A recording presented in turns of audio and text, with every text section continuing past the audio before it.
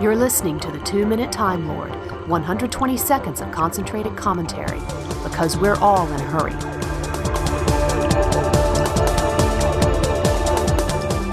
Hi, I'm Chip Sudderth, and this is episode 424 of the 2-Minute Time Lord podcast, recorded less than 2 days before we find out who the 13th Doctor is.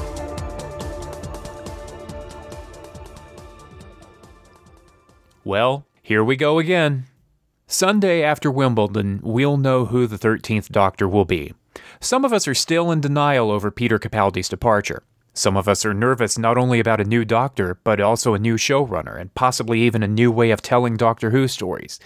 I don't remember this kind of tension after Matt Smith or David Tennant's departure, and we barely got to know Christopher Eccleston before we learned he was heading out the door.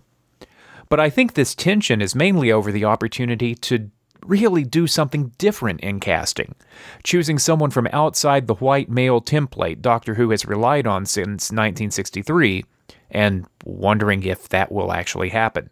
There was more pressure on Chris Chibnall to choose otherwise than ever before, more than when Stephen Moffat chose Matt Smith's successor.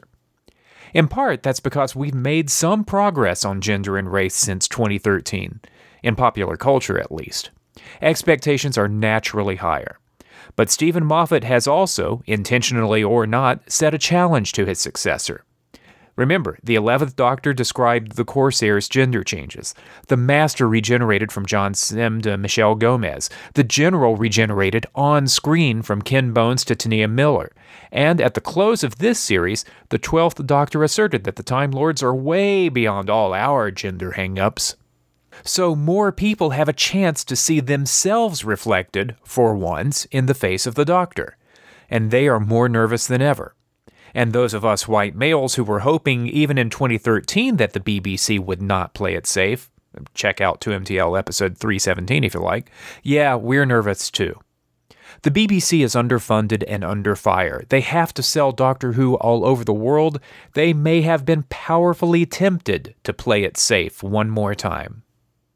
But time, culture, and Stephen Moffat himself have left them with little wiggle room and fewer excuses. I'm confident we'll have a good 13th Doctor. But, to borrow Clara's last words, let them be brave.